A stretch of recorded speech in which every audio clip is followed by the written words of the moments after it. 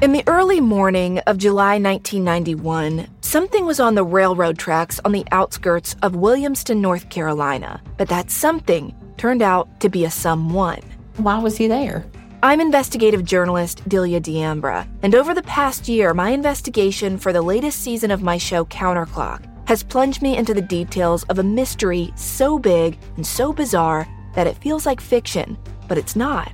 It's reality. And the reality is that while my investigation started as a look into one man's suspicious death, what I uncovered is a web of small-town secrets, a string of other crimes, missing people, and so many other suspicious deaths. These are all things that I think many have tried to keep hidden. Do not go looking for answers.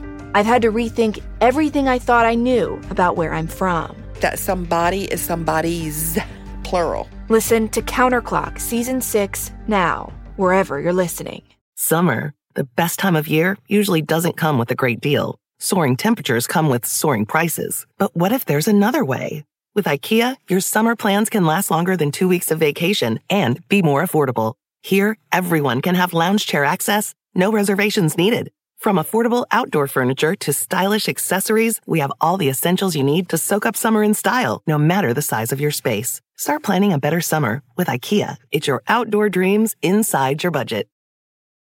Spectrum One is a big deal. You get Spectrum Internet with the most reliable internet speeds, free advanced Wi-Fi for enhanced security and privacy, and a free Spectrum Mobile Unlimited line with nationwide 5G included, all while saving big. For the big speed, big reliability, and big savings you want, get Spectrum One. Just $49.99 a month for 12 months. Visit spectrum.com/big deal for full details. Offer subject to change. Valid for qualified residential customers only. Service not available in all areas. Restrictions apply.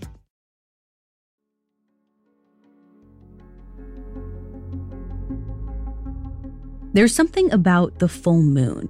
It can add this charge to the air and put you on edge. A lot of people say they can actually tell where we are in the lunar cycle without ever looking at the sky. They can feel the moon making them more passionate, more aggressive, more animalistic. And to be honest, I don't think that's New Age nonsense. For centuries, there have been legends about the full moon transforming humans into ravaging monsters. That's right, I'm talking about werewolves.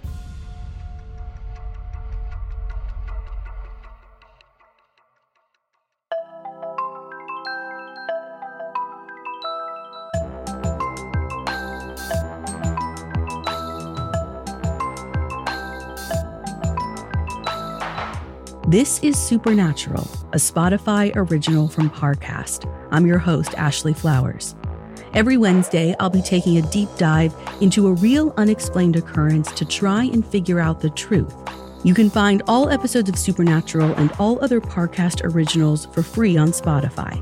This week, I'm tracking one of the world's oldest supernatural creatures, the werewolf. Reports of the beast date back as far as 2700 BCE, continuing to pop up in ancient Greece and Rome. And some say that the creatures are still lurking in rural America today. I have all that and more coming up. Stay with us. Summer, the best time of year, usually doesn't come with a great deal. Soaring temperatures come with soaring prices. But what if there's another way? With IKEA, your summer plans can last longer than 2 weeks of vacation and be more affordable. Here, everyone can have lounge chair access, no reservations needed. From affordable outdoor furniture to stylish accessories, we have all the essentials you need to soak up summer in style, no matter the size of your space. Start planning a better summer with IKEA. It's your outdoor dreams inside your budget. There's something, dare I say, romantic about the concept of werewolves.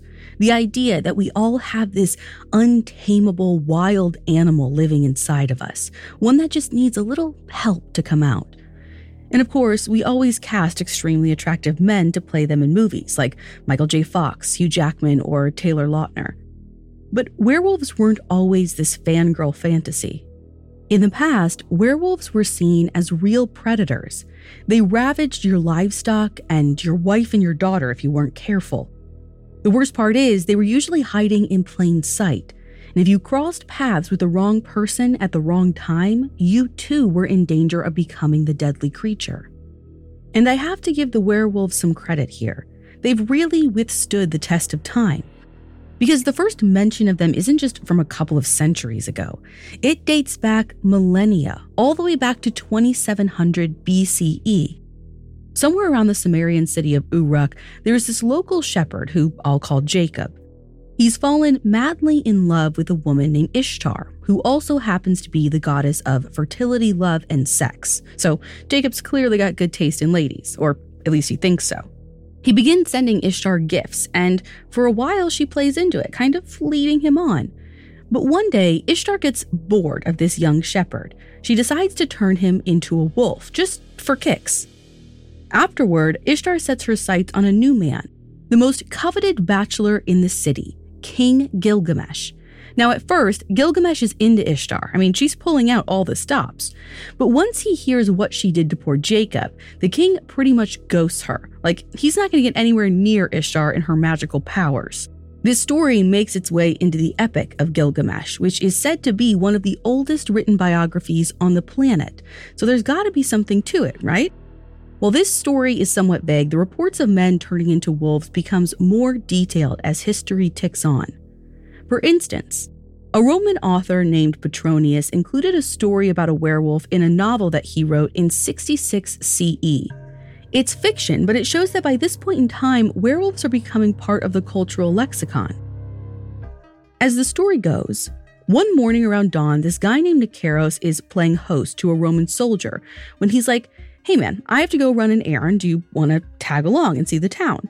The soldier agrees, so they head out by foot, walking the 5 miles to their destination.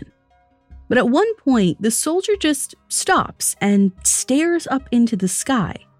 It's early enough that the moon is still hanging low, and the soldier seems to be transfixed by it. But Nikaros just shrugs it off and keeps skipping along, until he realizes the soldier isn't keeping up. When he turns back around to look for the guy, he sees him taking all of his clothes off, which is certainly odd. But then he neatly lays them alongside the road and transforms into a wolf. Apparently, the soldier lets out this piercing howl and then darts off into the woods. Meanwhile, Nikaros is just standing there, like, what the heck did I just see? He heads back to his little neighborhood where one of the local farmhands stops him. She says there's been this horrible tragedy. That morning, a wolf came onto the property and butchered all of their cattle. She says there was one brave servant who ran after the animal and stabbed it with a pike. Nikaros rushes back to his house, and lo and behold, he finds his visitor in bed, back in his human form. And there's a doctor by his side, tending to a giant pike wound in his neck.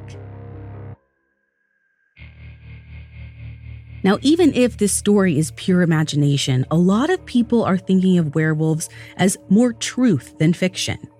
See, from ancient Rome up to the Middle Ages, people have a legitimate reason to worry about wolves. They frequently go after livestock, and for some, losing their herd means losing every dime of their life savings. And these wolves don't discriminate. Cows, sheep, dogs, even children start going missing in small villages. Compound that with the superstitious mindset of the Middle Ages, and suddenly everyone believes there must be something more at play. Like an ordinary wild animal couldn't possibly be responsible for all this. Magic, or at least some supernatural element, has to be involved. And you know what? Maybe they're right. At the turn of the 16th century, 2 Frenchmen are accused of being werewolves, simply because the violence in their surrounding villages was so gruesome, it needed an otherworldly explanation. And I'll warn you, this is where things start to get a bit gory. Around 1502, a terrible storm devastates the French countryside. A man named Pierre Burgot loses his flock of sheep because of it. They're scattered all over the village, and Pierre goes out looking for them, one by one. During the search, Pierre spots 3 men on black horses galloping toward him. They stop, and Pierre explains the situation. One of the men says something like, "Don't worry, you're going to find all of your sheep really soon. I promise you that." Like he's almost guaranteeing it. Then he offers Pierre a little money for the lost time, and ominously says, "I'll see you again in 4 or 5 days." So Pierre's like, okay, that's weird. But shortly after that, Pierre finds his entire flock, every last sheep, just like the stranger said he would. And sure enough, 4 or 5 days later, the horseman returns and tells Pierre a secret. He works for the devil. Satan helped Pierre regain his flock that afternoon. So Pierre's like, well, I also prayed to God, and clearly that didn't help, so screw it. He renounces Christianity, kisses the horseman's ice-cold hand, and pledges his allegiance to Satan. For the next 2 years, he doesn't worry about his sheep at all because he feels confident the devil's keeping watch over them. But over time, Pierre gets bored of worshiping Satan. He decides, I'm going to pop back over to church, just see what's happening with my old buddies. And it's around that time that he meets another seemingly demonic fellow named Michael Verdun. Now, I'm not sure if Michael just shows up at his house one day, if they met at church or something else. I do know that Michael's there to entice Pierre away from God and back to the dark side. All it takes is a little bit of money and an invitation to a wild party. One evening, Pierre and Michael head out to the woods behind this old castle. They're in the company of other men and women who Pierre has never seen before. They're all dancing and having a great time when everyone starts taking off their clothes. They're also passing around this ointment and slathering it on each other from head to toe. Now, Pierre knows how to have a good time, so he's just going with the flow. He even lets Michael apply the balm to his bare skin. And that's when everything goes sideways. Pierre watches as his feet transform into paws. Then his skin grows this thick coat of fur, and he feels like he can run faster than he ever could before. And when he looks over to Michael, he realizes the same thing has happened to him. They've both just turned into werewolves. This lasts for several hours before the men return to their human forms. But this is just the beginning of an extremely gruesome friendship. Pierre starts turning into a wolf on the regular. He gets these monstrous urges, this primal instinct to kill. One of his first targets, a 6-year-old boy who narrowly escapes Pierre's clutches. The next time, he goes hunting with the more experienced Michael. Together, they trap and eat a young woman, as well as the man who comes to her rescue. As time goes on, they brutally kill and devour several children, some as young as 4 years old. But this sadistic romp eventually comes to an end. One evening, werewolf Michael tries to attack a man in the woods, but his prey fights back, severely injuring him. The man returns to the scene of the crime later just to see if the wolf is still alive, but instead, he follows a trail of blood to find Michael in his human form. Michael's alive, but he's arrested, and he rats out his protege, Pierre. In court, both confess to making a pact with the devil, and they also admit they are werewolves. As punishment, the two men are burned at the stake, marking the beginning of an all-out war against werewolves. Coming up, grab your silver bullets, because we're going werewolf hunting. The most urgent mysteries in the world are missing persons cases. The stakes are too high not to pursue every plausible possibility, and some implausible ones too. I'm Sarah Turney, host of the new podcast, Disappearances. In 2020, after spending years searching for the truth, I used social media to help bring justice to my sister Alyssa's nearly 2 decades-long disappearance. Now, every Thursday on Spotify, I'm exploring the many reasons people disappear and the impact their absences can have on those left behind. From child abductions and mystifying murders to those who took drastic measures to start over, each episode of Disappearances journeys through a different high-profile missing persons case, ripped from the headlines and ripe for explanation. Because no one just vanishes into thin air. The answers are out there, waiting to be found.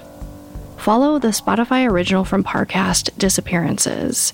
Hear a new episode every Thursday, free and only on Spotify. Summer, the best time of year, usually doesn't come with a great deal. Soaring temperatures come with soaring prices. But what if there's another way? With IKEA, your summer plans can last longer than 2 weeks of vacation and be more affordable. Here, everyone can have lounge chair access, no reservations needed. From affordable outdoor furniture to stylish accessories, we have all the essentials you need to soak up summer in style, no matter the size of your space. Start planning a better summer with IKEA. It's your outdoor dreams inside your budget. Spectrum One is a big deal. You get Spectrum Internet with the most reliable internet speeds, free advanced Wi-Fi for enhanced security and privacy, and a free Spectrum Mobile Unlimited line with nationwide 5G included, all while saving big. For the big speed, big reliability, and big savings you want, get Spectrum One. Just $49.99 a month for 12 months. Visit spectrum.com/big deal for full details. Offer subject to change. Valid for qualified residential customers only. Service not available in all areas. Restrictions apply. Now, back to the story. In the 1500s, many small villages across Europe fell into this werewolf pandemonium.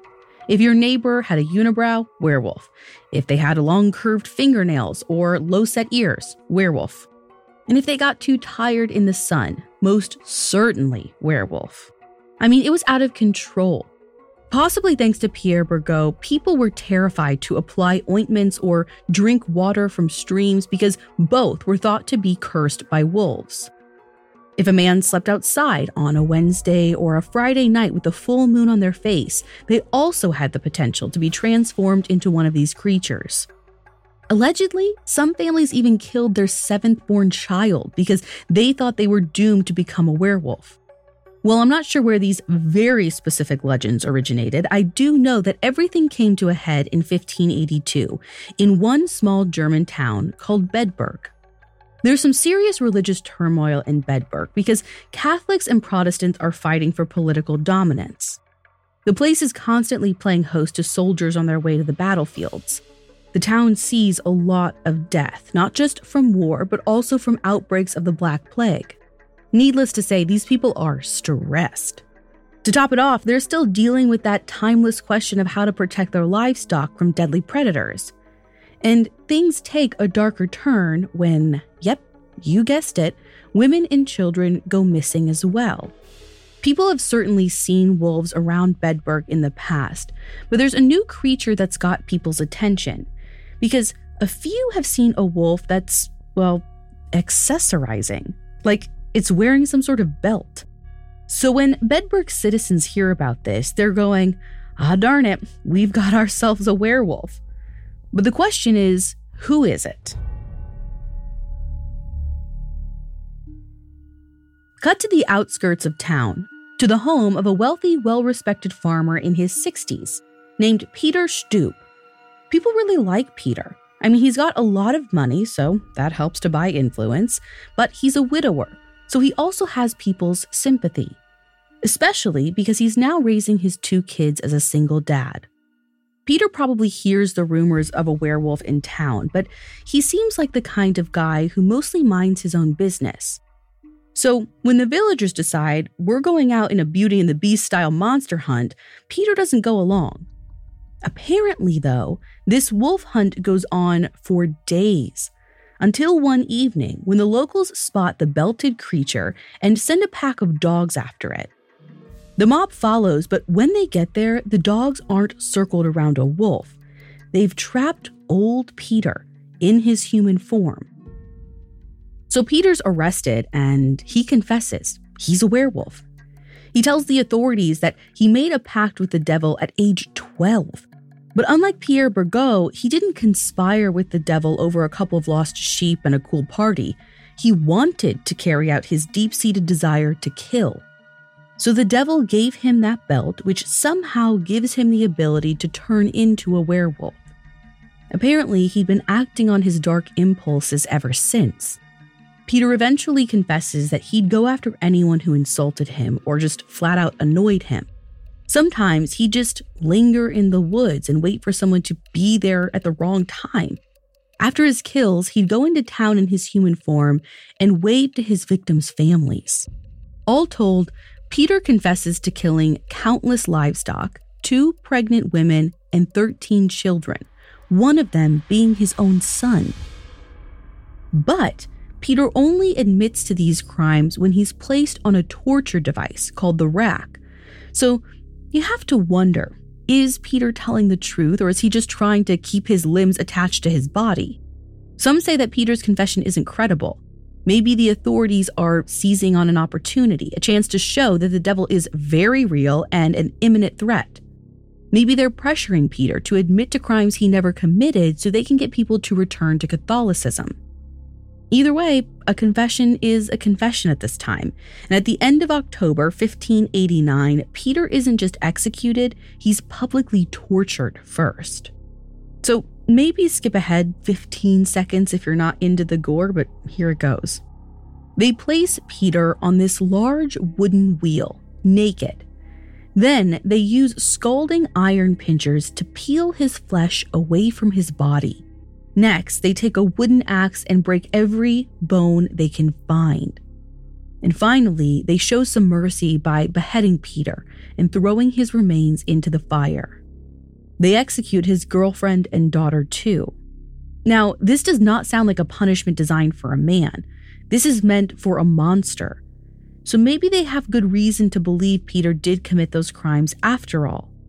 On the other hand, those who don't buy into the idea of werewolves say maybe Peter was just a brutal serial killer and nothing more, which, okay, that might be the case. After all, they never do find that magical belt of his. But Peter was a grown man with some sense of agency. What's stranger and more horrifying is that there was a 13-year-old killer who had an almost identical penchant for violence, and apparently he made a similar pact with the devil. That boy's name is Jean Grenier.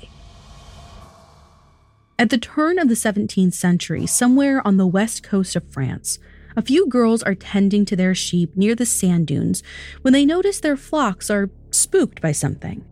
Lying in a hole a few feet below the ground is a little boy just kind of spying on the girls. He's about 13 years old and he has matted red hair, long fingernails, and these sharp canine teeth that stick out over his lower lip. The girls are terrified of this feral child, probably because he has this glimmer in his eye, like this kid is up to no good. So one of the girls asks the boy, what's his deal? And why does he look so dirty? The child says it's because sometimes he wears, quote, a wolf skin, one that was given to him by a strange man named Pierre Labarant. According to the boy, Pierre lives in a place of gloom and fire where he has many other companions burning in flames. So kinda sounds like the devil in hell to me. Every Monday, Friday, and Sunday, Pierre comes by to wrap the boy in the wolf skin, and for a few hours he runs around killing dogs and, well, little girls. The girls aren't sure if the boy is just playing a prank, but they all leave unscathed. Still, their story spreads around the local villages like wildfire until it reaches another young girl named Marguerite, who's like, oh yeah, I know that kid. That's Jean Grenier. Apparently, Jean once said the same thing to Marguerite, that he had sold himself to the devil, and after dusk, he turns into a full-blown wolf, killing dogs and young girls. The only difference is Jean actually follows through on his threats to Marguerite. One afternoon, Marguerite is tending to her sheep when she hears something moving in the bushes. Suddenly, this beast leaps out, tearing at her clothes. Marguerite is able to fight the thing off with her staff because she says it's much smaller than the average wolf. But it also has this familiar red hair. So news of Marguerite's encounter reaches the church, which presumably tracks down little Jean and brings him in for questioning. And when they ask if he attacked Marguerite, he says, "Why, yes, I did, but she fended me off with a stick." Which, unless this kid was watching the wolf attack from afar, proves that Jean was the wolf. He knows exactly what Marguerite did and identifies her weapon of choice. Plus, he goes on to confess to several other killings. He even says that his stepmother recently left the household after she watched little Jean vomit out a child's finger. And when Jean's father and stepmother are brought in for questioning, they corroborate his story, like, yep, that's little Jean for you. But, maybe because he's a kid, Jean actually gets off fairly easy compared to Peter Stoop. He's sent to a monastery. When a judge from Bordeaux visits the boy 7 years later, he says that he's kept his long teeth and his pointed claws and still has a taste for human flesh. So it appears Jean wasn't able to shake that wolfish form, like, ever. Shortly after this visit, Jean dies at the age of 20, but I don't know what from. What I can say is, the werewolf sightings don't end there. They stay prevalent well beyond the 17th century. And not just in Europe. There are a few modern tales that suggest werewolves are still alive and well. They might even be hiding in our backyards. Coming up, an American werewolf in Wisconsin. Summer, the best time of year, usually doesn't come with a great deal. Soaring temperatures come with soaring prices. But what if there's another way?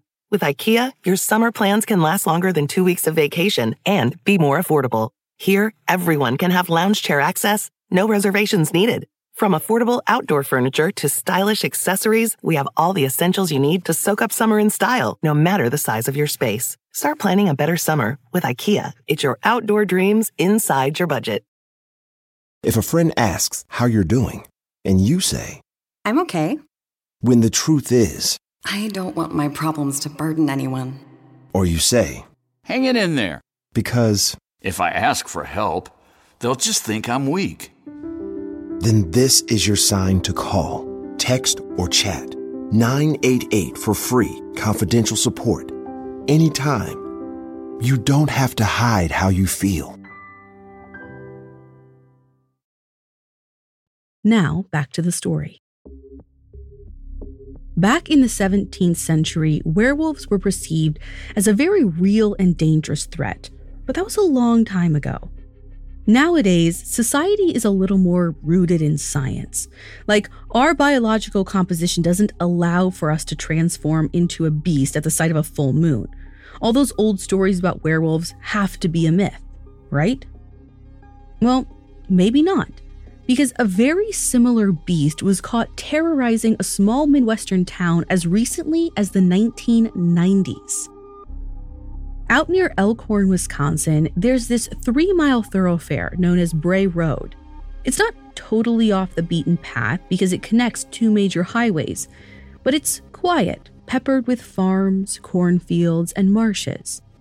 And on this stretch of land, locals have repeatedly seen something that they cannot explain. Around 1991, a local bus driver named Pat Lester is driving a few high schoolers home when she overhears them talking. Apparently, there's this rumor going around that one of the kids spotted a werewolf in town. What she hears is, on Halloween night, a girl named Doris Gibson is driving down Bray Road. It's smoggy, and since she's in her teens, I imagine she's a fairly inexperienced driver, so she's probably already a little on edge. And that's when she hits something. Panicking, she stops the car and gets out, looking to see if there's an animal or somebody who might need her help. Only, there's nothing there. So she goes around to the back of the car just to be sure, and that's when she sees it.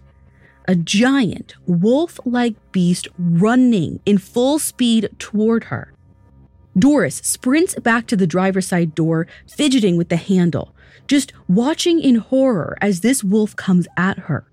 She finally unlocks the car, climbs in, and slams the door just as she hears the creature leap onto the trunk. Then she smashes the gas pedal, escaping unscathed just in the nick of time.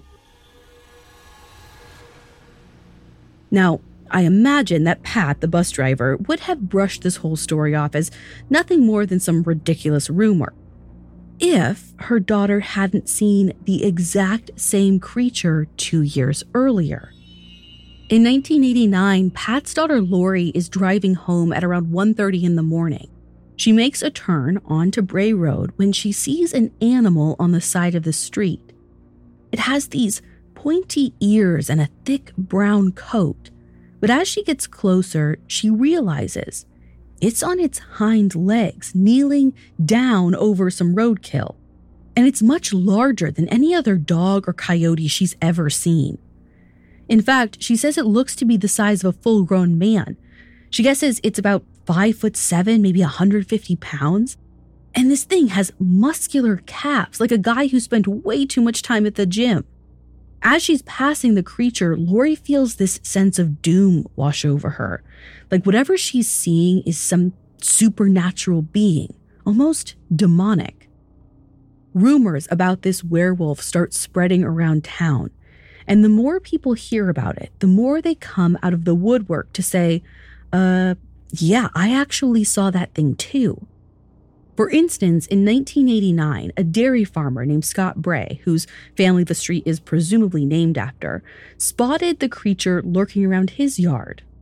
In 1990, a different dairy farmer named Mike Etten drove by a similar creature squatting on the side of the road.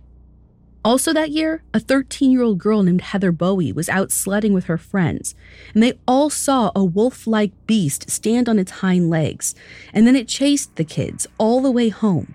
But here's the part that really stumps me. One evening, a man named Mark Shackleman is working security for a Catholic convent outside Jefferson, Wisconsin, about a 45-minute drive from Bray Road. He spots this wolf-looking creature lurking around the property. He describes it exactly like the Bray Road beast, same color, same claws, same fangs, roughly the same size and height. But let me say, Mark is freaking brave, because instead of running away from this animal, he grabs his flashlight and heads toward it. As he gets closer, he notices this rotten stench coming from the beast, almost like the smell of death. It makes eye contact with Mark before letting out these weird growling noises that faintly resemble a human voice. Like it's almost trying to speak to him. Now, Mark's realizing he's gotten a little too close for comfort. So what does he do? Well, he's at a convent, so he starts praying. As soon as he does, the creature gives him this little sneer. Then it just turns and casually walks off. Mark never sees the creature again after that, but he is convinced that the power of God drove it away. The wildest detail about this story is that it happened back in 1936, more than 50 years before the other sightings.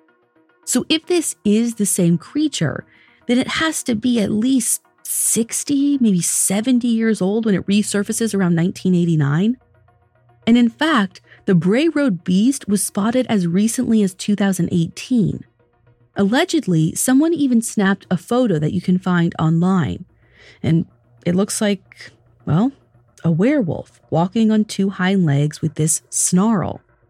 And if it is a costume, let me just say that it is definitely Hollywood worthy. While Wisconsin's creature is still an ongoing mystery, people have proposed a few theories to explain the werewolf pandemonium of the 16th and 17th centuries. If you listen to my episode on the Beast of Gévaudan, this first one may sound familiar. It's called clinical lycanthropy. Essentially, it's a medical condition that makes some believe that they're an animal and act like one as well. Today, it would most likely fall under the category of schizophrenia or bipolar disorder, but it doesn't necessarily lead to violent outbursts. And as for people physically seeing a human-wolf hybrid, like with Jean Grenier, there's another explanation called hypertrichosis. This is a genetic mutation that causes excessive hair growth on the body. It's also correlated with being sensitive to light, which might explain why people only reported seeing werewolves at night. Except this condition is extremely rare. Like there have only been 50 reports in the last few centuries, kind of rare. So while this might explain one, possibly two cases, any more seems like a stretch. My final and most favorite theory is ergot poisoning. Ergot is a fungus that people accidentally baked into bread in the 16th and 17th centuries, causing hallucinations. Some historians blame the Salem witch trials on an outbreak of ergotism that triggered mass paranoia. Perhaps the same can be said for the small villages that accused men like Pierre Bergot and Peter Stoop of their crimes. But the question is, why did they admit to them? Was it the torture that they were put through, mental illness, or was there some truth to these legends? People whose inner wolf had become unleashed, not just figuratively, but literally. Maybe we all have a beast hiding somewhere inside of us. Next time there's a full moon, just try to keep it at bay.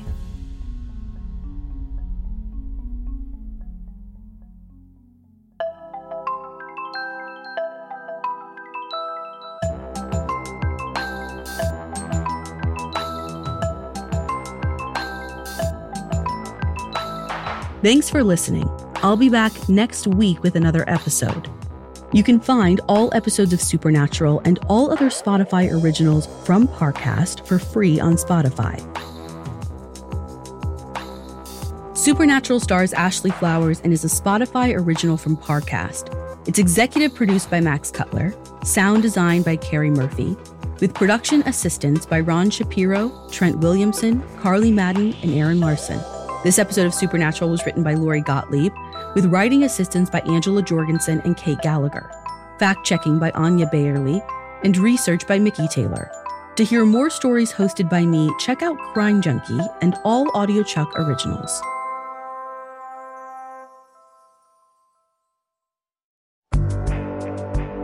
I'm Sarah Turney, host of the new Spotify original from Parcast, Disappearances. Every Thursday, join me for an exploration into history's most gripping missing persons cases. Following timelines, analyzing clues, and piecing together as many answers as possible to find the truth. From prison breaks and child abductions to second chances, and even murder.